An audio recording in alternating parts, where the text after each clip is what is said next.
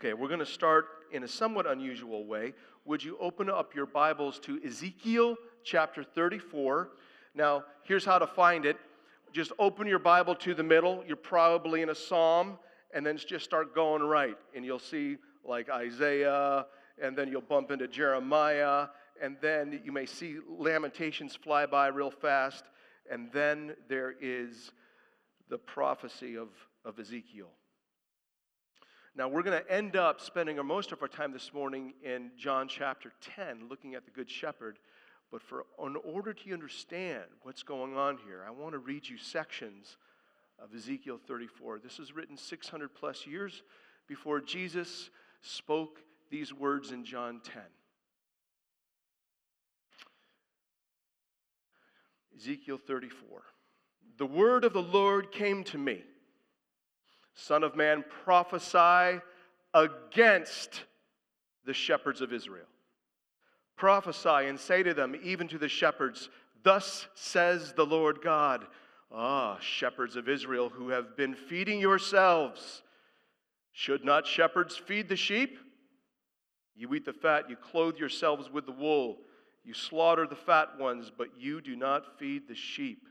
The weak you have not strengthened, the sick you have not healed, the injured you have not bound up, the strayed you have not brought back, the lost you have not sought, and with force and harshness you have ruled them.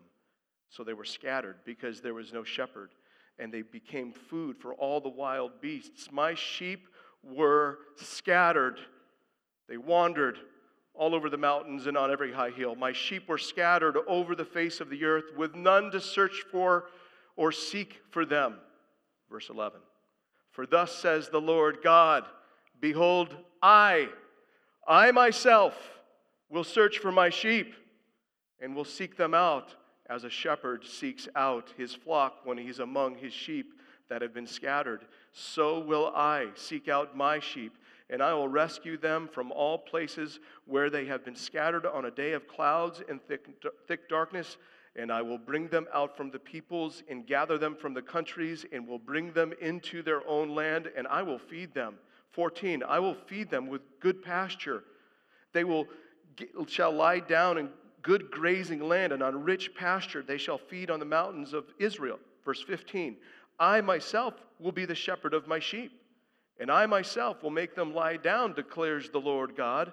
I will seek the lost, and I will bring back the strayed, and I will bind up the injured, and I will strengthen the weak, and the fat and strong I will destroy. I will feed them in justice. Verse 23, and I will set up over them one shepherd, my servant David, and he shall feed them and be their shepherd, and I, the Lord, will be their God, and my servant David shall be prince among them. I am the Lord, I have spoken. Verse 30, and they shall know that I am the Lord their God with them, and that they, the house of Israel, are my people, declares the Lord God.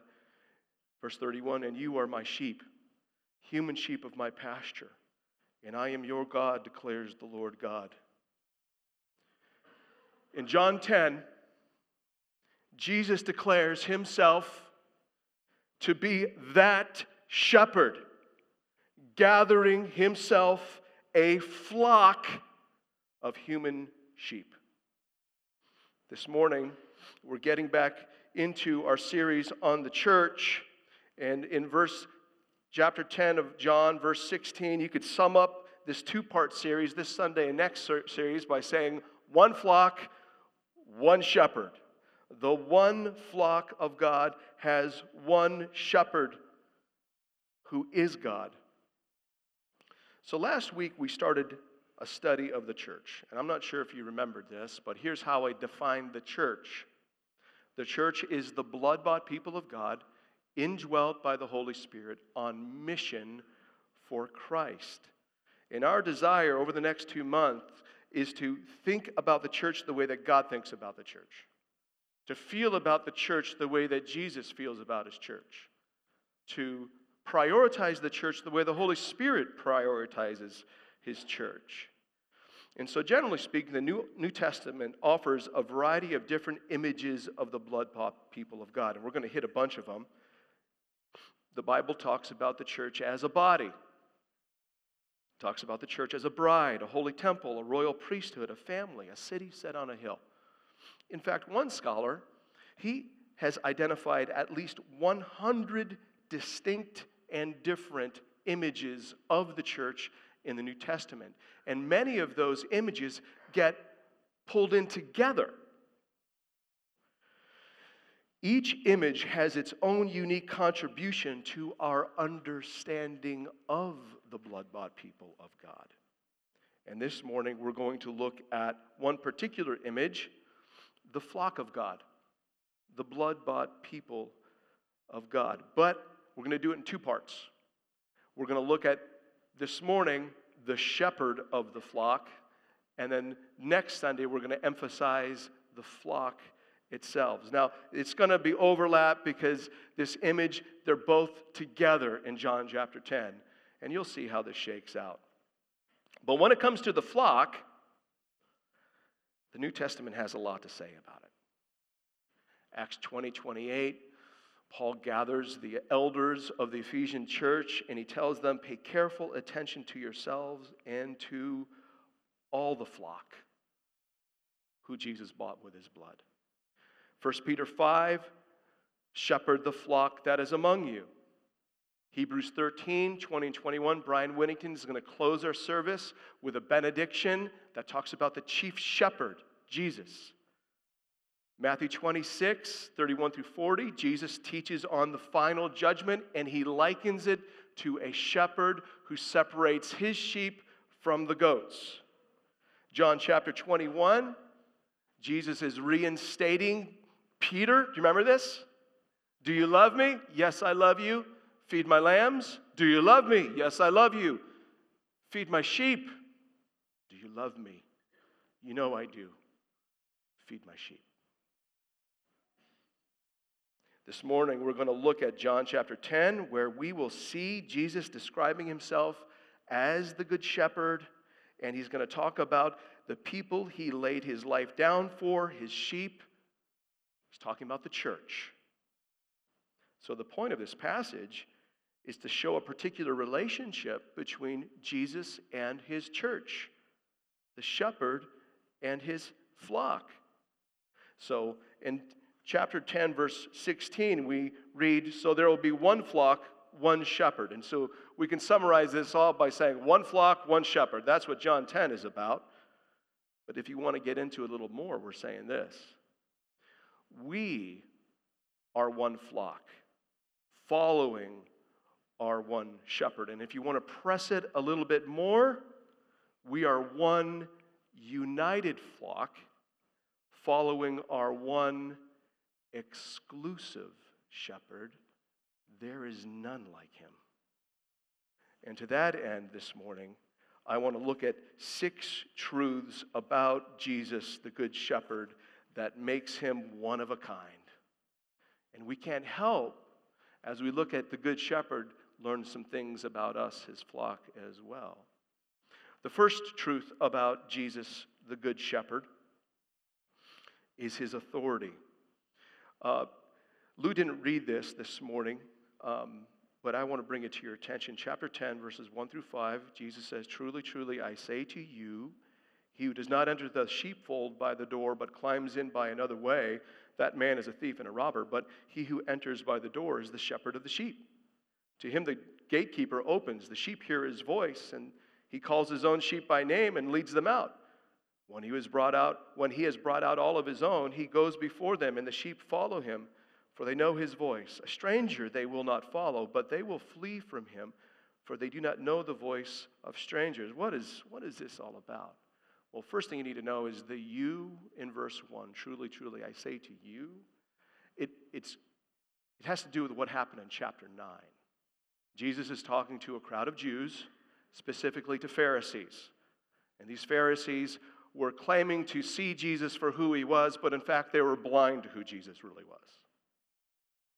And what 1 through 5 of chapter 10 is about Jesus' legitimate authority and access to the sheep.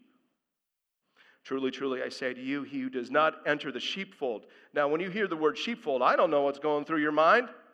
So let's just help paint a picture of what a sheepfold in the first century ancient Near East typically looked like. Well, is this protected pen, oftentimes in a courtyard, in a village, and oftentimes it's using the wall of a house, or just kind of an exterior wall of a village, and from that, there's this thatch work of sticks that were built together and woven together in order to form a sheep pen, a sheepfold.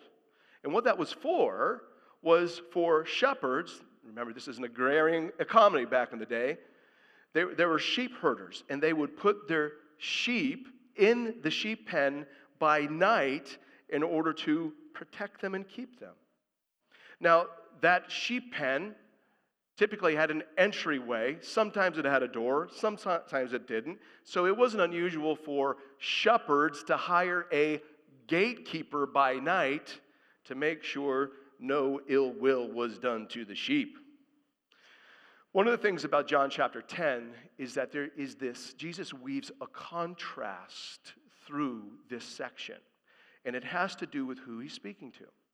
He's speaking to the false shepherds of Israel, the Pharisees. And so there's this contrast that he starts building in verse 1. I say to you, he who does not enter the sheepfold by the door, but climbs in another way, that man is a thief and robber. Another way he's saying, hey, if you see somebody climbing into a sheepfold, not through the entryway, but going over the side, they're not legit. They don't have any business dealing with the sheep. And then in verse 2, he says, but the one who enters by the gate, he's the true shepherd of the sheep. He's legit. He's drawing a contrast to the people he's talking to. And then in verse 3, we see the kind of validation of it. Verse 3, the first beginning up to him, the gatekeeper opens. The gatekeeper recognizes this shepherd is the legit shepherd. He lets him have access and authority to the sheep. And then the kind of piece de la resistance, the thing that validates that this is the shepherd of the sheep above all, the sheep. The sheep hear his voice. So imagine a shepherd walking up to a sheep pen, greeted by the gatekeeper. As soon as those sheep in the pen hear his voice, they're turning heads, their ears are kind of moving towards the shepherd because they recognize his voice. His sheep hear his voice. They turn to him. He calls his own sheep by name. Did you catch that? His own sheep by name. The likely picture is of a shepherd calling his own sheep by name from a sheepfold that has other sheep in it. He's calling select sheep out, the one that belongs to him, the ones that he calls out by name. Mike, come to me. And he leads them out. And when he brought them all out of his own out, he goes before them. And the sheep follow him, for they know his voice. Now, if you're familiar with Western sheep herding practices, maybe you watch the movie Pig, maybe you like Australian sheepdogs, and so you watch YouTube videos of Australian sheep herders herding their sheep. Western sheep herders, they herd from behind. They drive their sheep. But in the ancient Near East and in the Middle East today, shepherds herd their sheep by going out in front of them because they recognize the shepherd's voice. And so the picture here is of a shepherd leading his sheep. Notice in verse 5, they don't follow a stranger because that stranger is not legit. So he is too illegitimate, so they quit him. Too illegit, and they quit. Got it. But when it comes to the shepherd, the good shepherd, his sheep recognize his voice. Now, this raises a little bit of a theological piece in the Gospel of John. Jesus is talking about these sheep as being his own, and he calls them out by name. If you flip in the Gospel of John back to chapter 6, verse 37 through 40, Jesus says some very interesting things about the people that God the Father has entrusted to him. Jesus says, all the Father gives me, speaking of people, will come to me, and whoever comes to me I will never cast out. God has given Jesus a people, and they're going to come to him, and he will never cast them out. They'll never perish. For I have come down from heaven not to do my own will, but the will of him who sent me, the Father. And this is the will of him who sent me, that I should lose nothing, none of all that he has given me. He's talking about people, but raise it up on the last day. God the Father has given God the Son a people that God the Son is going to lay his life down for, call out, and he's going to shepherd them all the way to the end. For this is the will of my Father, that everyone who looks on the Son and believes in him should have eternal life, and I will raise him up on the last day. Those who belong to Jesus believe in Jesus. So the sheep who hear his voice are the very human sheep the Father has given the shepherd son, of whom he will lose none. Gather all to himself. Here's the point, what we're seeing. Well, this is the point Jesus is making. He's talking to these Jews who don't like him, and he's saying, whether you recognize me or not as the Christ, it's besides the point, because the people who need to understand and hear me are my sheep. And they will hear my voice and respond to my call. I'm the legitimate shepherd of Ezekiel 34. Move over. So there's a people God the Father has given God the Son, whom Jesus will call out from the world to follow him. And I'm going to unpack that next week a little bit more. But what you need to see here is what Jesus is developing in John 10 is a very interesting way to talk about the relationship between the master and his disciples. The shepherd-sheep relationship is a very helpful way to illustrate the authoritative and affectionate relationship between master and disciple. Jesus and all of the blood-bought. So what we see here is that Jesus is the legitimate shepherd. He has authority over his flock.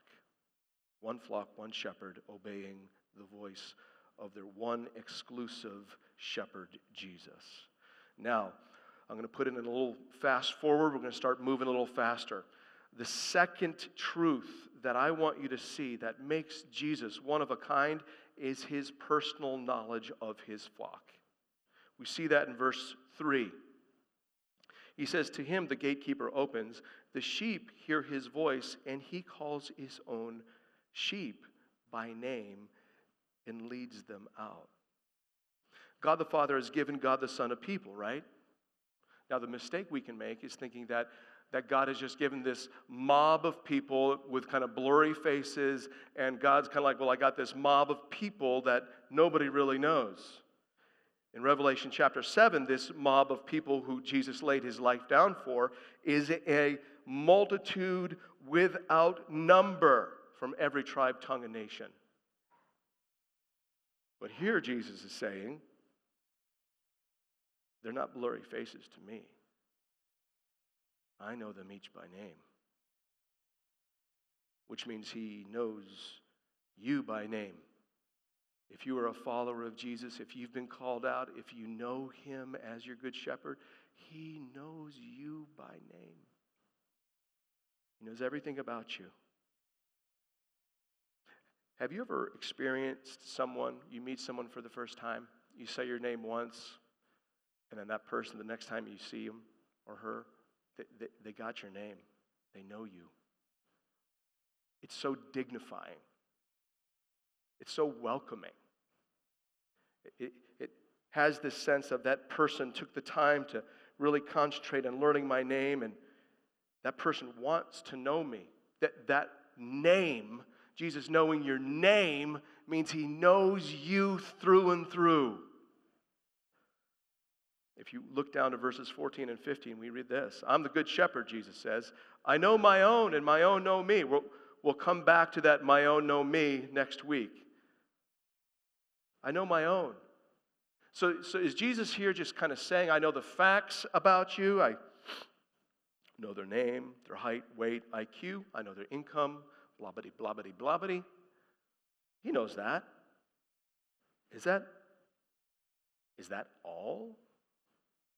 Look at verse 15, because in verse 15, Jesus tells us the kind of knowing with which he knows us. In verse 15, he says, just as the Father knows me, and I know the Father.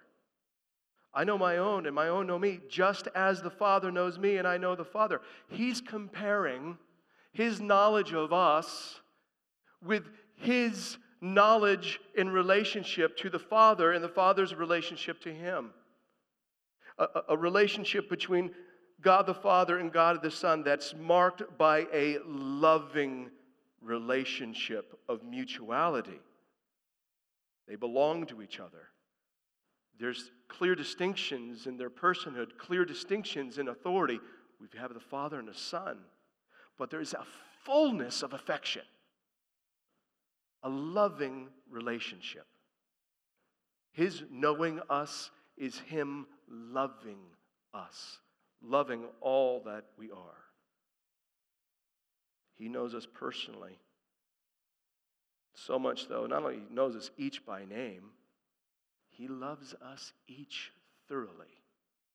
If you look down to verse 27 of chapter 10, Jesus says, my sheep hear my voice, and I know them, and they follow me. Jesus isn't describing a strictly professional relationship between shepherd and sheep. Jesus is describing a personal, intimate, loving affection between master and disciple. Here's what this means. He knows you. He knows exactly where you're at. And he loves you where you are. He loves you. And not just does he love you, he loves us as a church. The Good Shepherd loves us, his people. And not just this local church, the universal church, all of his flock. He loves his people. So when we are kind of getting on the outset of a search for a worship leader, we have confidence that our Good Shepherd loves us and he knows what we need. He goes before us.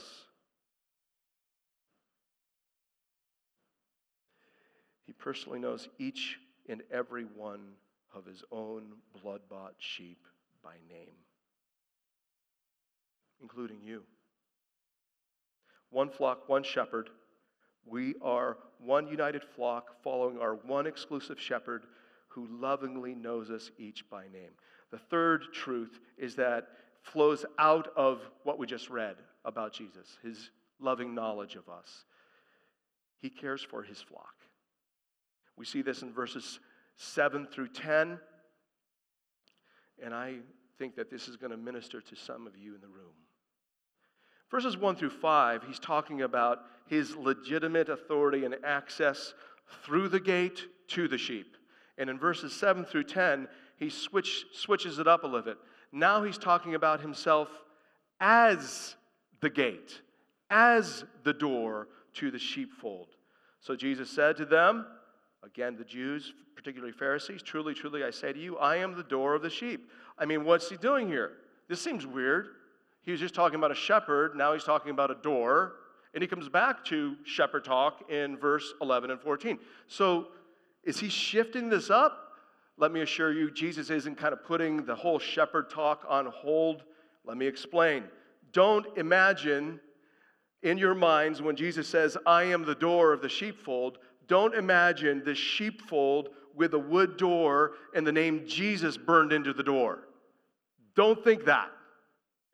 Here's what you need to think. Jesus is talking about a role of the shepherd. Not all sheepfolds in the first century had doors.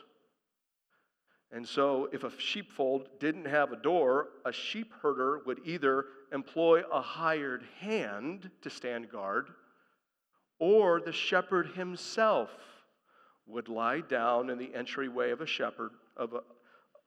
sheepfold as the shepherd door. And that performed two functions. We see one in verse 8. All who came before me are thieves and robbers, but the sheep did not listen to them. The shepherd in the door keeps out the bad guys, thieves and robbers. Do you know who Jesus is talking about there? He's talking about the religious leaders of that day that he's speaking to. And in the first part of verse 10, Jesus helps us understand the intent of these thieves and robbers. The thief comes only to steal and kill and destroy. Jesus, the shepherd door, protects his human flock from the bad guys with bad intent. So he protects his flock by keeping out death and destruction. You get it? But in verse 9, it's the other side of that. He is the entryway to life. Jesus says in verse 9, I am the door. If anyone, if any human, if any sheep, if anyone enters through me, by me, he will be saved. And all of that, what that means, and go in and out and find pasture. I'm going to provide you life, good pasture. Now, there should be a couple things popping in your head right now. He makes me lie down in green pastures. He leads me beside still waters. He restores my soul, Psalm 23. Remember when we were reading through Ezekiel 34, how God himself will feed his sheep on the highlands of Israel, just the choice food. It's a picture of life. And that's why in John 10:10, the second half, Jesus talks about, I came that they might have life and have it abundantly. I came to provide abundant life pasture to all of my sheep. The bad guys come to steal, kill, and destroy. But the good shepherd came, and he is the door to his legitimate sheep, that they may have life and have it to the full. If you look down at 10:28, he says, I give them eternal life, and they will never perish. Later on in John 17, Jesus says, and this is eternal life, that you know God and me, the Son. Eternal life is defined by Jesus in terms of being in right relationship to him. So if you know God through Christ, you will never perish. You have abundant life starting now. The Good Shepherd wants to give you good pasture. In 7:38, Jesus talks about it this way, about giving a heart from which flows rivers of living water. It's a reference to the Holy Spirit. The Holy Spirit in us, perpetually, nonstop, giving us life that quenches our deepest soul thirst. The Good Shepherd gives abundant life to his sheep. He protects and he provides. Now, I just need to make one qualification here. Because you're like, man, my life doesn't look like that. The situation that sparked all this Good Shepherd talk was the healing of a blind man in chapter 9. And that blind man, Jesus came up to, spit into some mud, put it onto his eyes, and tell, go wash that off in the pool of Siloam. The blind man never saw Jesus. He just heard his voice.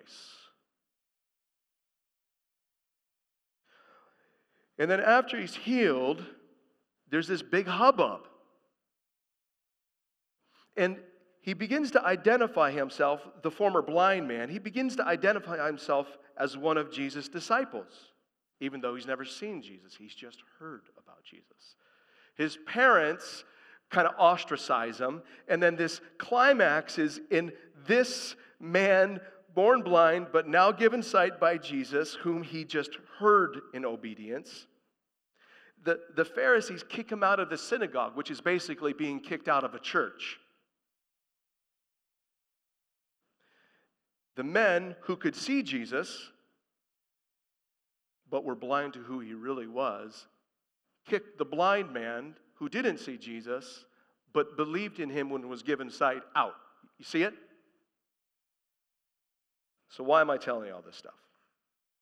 Well, when this man, born blind, healed by Jesus, finally meets up with Jesus again and sees him for the first time, one would think that this blind man, now who can see, would be like, oh man, this stinks. Parents have kind of virtually disowned me. I got kicked out of the synagogue. Bummer. One would think that that kind of alienating would crush one. But do you know what this blind man who can now see, do you know what he does? When Jesus says, hey, you're looking at the guy that healed you. Do you know what he does? 9:38. He says, Lord, I believe, and he worshiped Jesus. That's what abundant life looks like. It is thriving, joyful, living for Jesus despite your circumstances. Being in right relationship to God through Jesus does that. He cared for that blind man now who is given sight, and Jesus, the Good Shepherd, cares for you to protect and to provide. The fourth truth, his sacrificial good on behalf of his flock. This is verses 11, 18, and this is where the thickness of the passage shows up. In these verses, Jesus refers to himself as the Good Shepherd. He does that 3 times. Twice in verse 11, you can see it. I am the Good Shepherd, and once in verse 14, I am the Good Shepherd. So the question becomes, what does he mean by good? Well, in classic Jesus style, he starts off with a picture of bad shepherding in verses 12 and 13. He says, hey, we've all seen the hired man before. He who is a hired hand and not a shepherd, look at, who does not own the sheep do not belong with him. Well, a guy like that who does not own the sheep, they don't belong to him, when he sees a wolf coming, he turns tail to save his own life. And when he does that, the sheep are snatched by the wolf and scattered. He's again giving a dig against the Pharisees. Verse 13, he says, a hired man, because the sheep don't belong to him. He doesn't care for their safety when a beast threatens. And that's the point. Not the Good Shepherd. The good of the Good Shepherd is what he will do for his sheep in danger. And this good is the same good that makes Good Friday good. Each time Jesus brings up that he is the Good Shepherd, there is this explicit link to him laying down his life. Look at verse 11. I'm the Good Shepherd. The Good Shepherd lays down his life for the sheep. 14. I am the Good Shepherd. I know my own know me, just as the Father knows me, and I know the Father, and I lay down my life for the sheep. And then in verses 17 and 18, 3 more times he talks about laying down his life for the sheep, and twice he talks about taking it up again, his resurrection. The greatest danger facing his sheep was his sheep's sinfulness. And remember, verse 14, I know my own. I know my own. And so the Good Shepherd on Good Friday gave his own life to cover over, to atone for the sin of his own sheep, so that they can come into a relationship with him and become part of his flock. The greatest good, the defining good, was Jesus giving his life for his own, then taking it up again. It's absolutely vital to making us his own. His sacrificial good of laying down his life makes us his own. His death is what makes us the blood-bought people of God. He perished so that we would not perish. We are one united flock following our one exclusive shepherd who laid down his life willingly, of his own accord, with his authority, under the charge of his Father, for the glory of the Father's name. 5. The fifth truth, he's gathering all of his flock. I'm going to develop this more next week, but let me just touch on it now.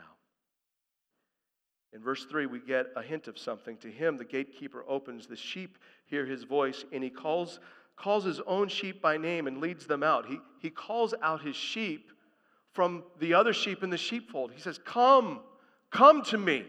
Come out of them, come to me, and become part of my flock. Jesus in John 10 is addressing Jews. So he's saying in verse 3, I am calling by name human sheep from the Jewish sheepfold. Now, if you look down at verses 15 and 16, remember, in 14 says, I am the good shepherd, I know my own, and my own know me, just as the Father knows me, and I know the Father, and I lay down my life for the sheep.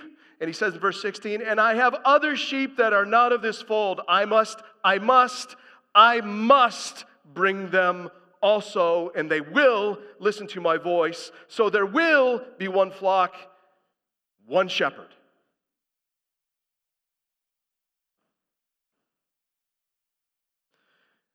Jesus is calling a worldwide flock unto himself. Not only from the Jewish sheepfold, but sheep outside of that sheepfold. For the Jewish mind, there was two groups of people in the world, Jews and non-Jews, also known as Gentiles.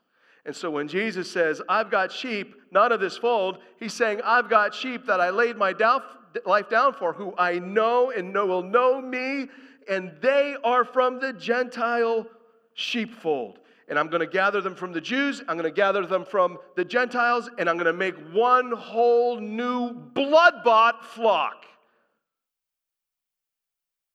My church.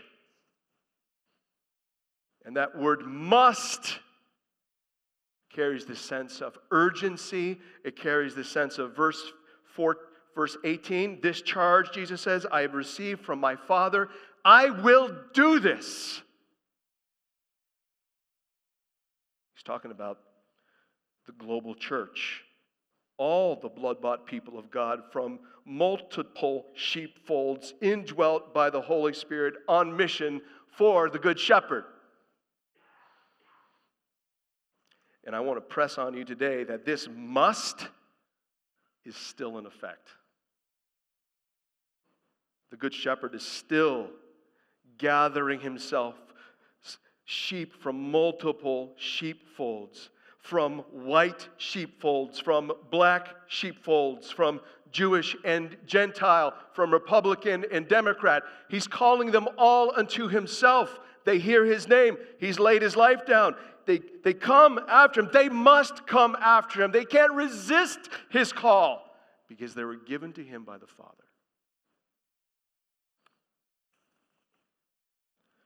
I'm going to develop this a little bit more next week. But when we talk about being one united flock, following one exclusive shepherd, being one flock turns out to be harder than it sounds. The fifth truth is he's gathering a flock now.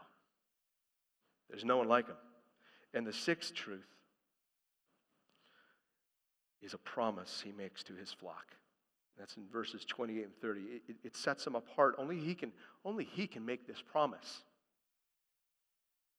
And he makes this promise to those who he's called by name, those whom he knows, those who've heard his voice and follow him, to those whom he has laid his life for, to those whom he has gathered into one flock with one shepherd. To them and to them alone, he makes a stunning promise in verses 28 through 30. Look at verse 28. He says, I give them eternal life, and they will never perish. Promise, and no one will snatch them out of my hand. The last time we encountered the word snatch was in verse 12, when the hired hand bolts and the wolf comes and snatches the sheep. Not so with Jesus. You can't snatch one of Jesus' sheep out of his hands because they belong to Jesus. No one, no thing will snatch any of Jesus' sheep from his hand, because that hand is a pierced hand, a hand that was buried, a hand that was raised. That hand is the hand of the risen shepherd Christ. No one will snatch any of Jesus' own from his hand, because they belong to him by virtue of his death and his resurrection. They are his. You can't pull them away from him. They're his. You're his. No one can snatch you out of his hand. They will not perish, because he has perished for his own. But it gets better. Verse 29, my Father who has given them to me is greater than all, and no one is able to snatch them out of my Father's hands. Do you notice Jesus said about his Father, he's greater than all? There's no greater authority, no greater power. Which means this, no one can snatch them out of the Father's hand. No one is able. No one has the power.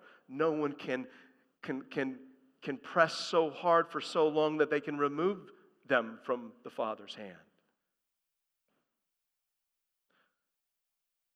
Christian, if you belong to the Good Shepherd, if he's called you and you've believed him, you are in the eternal double grip of the Son and the Father. It's a picture of not only protection, but preservation until that last day, John 6. Your assurance of being part of Jesus' flock is securely grounded in this. God the Father set his love on you and called you to be his own from eternity past. And God the Son laid his life down for you and was raised and made you his own for all eternity future.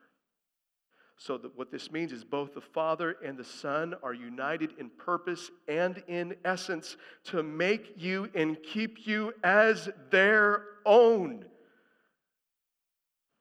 The triune God claims you as his own, and no one can take you out of his grasp. How about that for a promise? One flock, one shepherd. We are one united flock following one exclusive shepherd who's promised to never let us out of his grip. That should give you a sigh of relief. It's based on Christ's finished work. So he alone is our one exclusive shepherd. And I hope you're hearing that as good news. Okay, let me just hit 4 quick things. How this particular image of the church, shepherd and flock, uniquely contributes to our understanding of the church. It portrays the master-discipleship relationship in pastoral terms, shepherd and sheep. It's a clear line of authority. Jesus is the leader. We are his followers. Second, it depicts a necessary dependence between the sheep and the good shepherd. We need him. He doesn't need us, but he's committed to us out of his love for us. He's going to provide and protect us. We need him. We're dependent on him. Third, we follow him in a community. A community of sheep following a shepherd is a flock. A community of Christians following after Jesus is a church. We follow Jesus together. More next week. But let me just say this. There is no such thing as a flock of one sheep. And there's no such thing as a church of one Christian. 4, there's no one like our good shepherd. If there's one thing you're pulling out of John 10, it's this. There's no one like him. There's no one like him who lays down his life for the sheep. He is the focal point of the church. He's the one we follow together. It's all about Jesus, of what he's done for us, of what he's doing for us, of what he will do for us. He's one of a kind. In authority over his flock, his knowledge of his flock, care for his flock, his sacrificial good on behalf of his flock, his gathering of his flock, his promise to his flock. He alone is our one exclusive shepherd. And can I have an amen? That's good news. That's good news. We, the church, are the blood-bought people of God, indwelt by the Spirit, on mission for Christ. And if you are wondering if Jesus is calling you to follow him, you'll know it because he's calling you to follow him. Come after me. Let's pray. God in heaven, we thank you so much for John 10. We feel the limits of time, so we're grateful for next week. God, would you instruct us? Would you help us to think your thoughts about your church, Father? Jesus, would you help us to feel your feelings for your people who you shed your blood for? And Spirit of the living God, would you help us to prioritize rightly the church as you do? It's in Jesus' name we pray. Amen.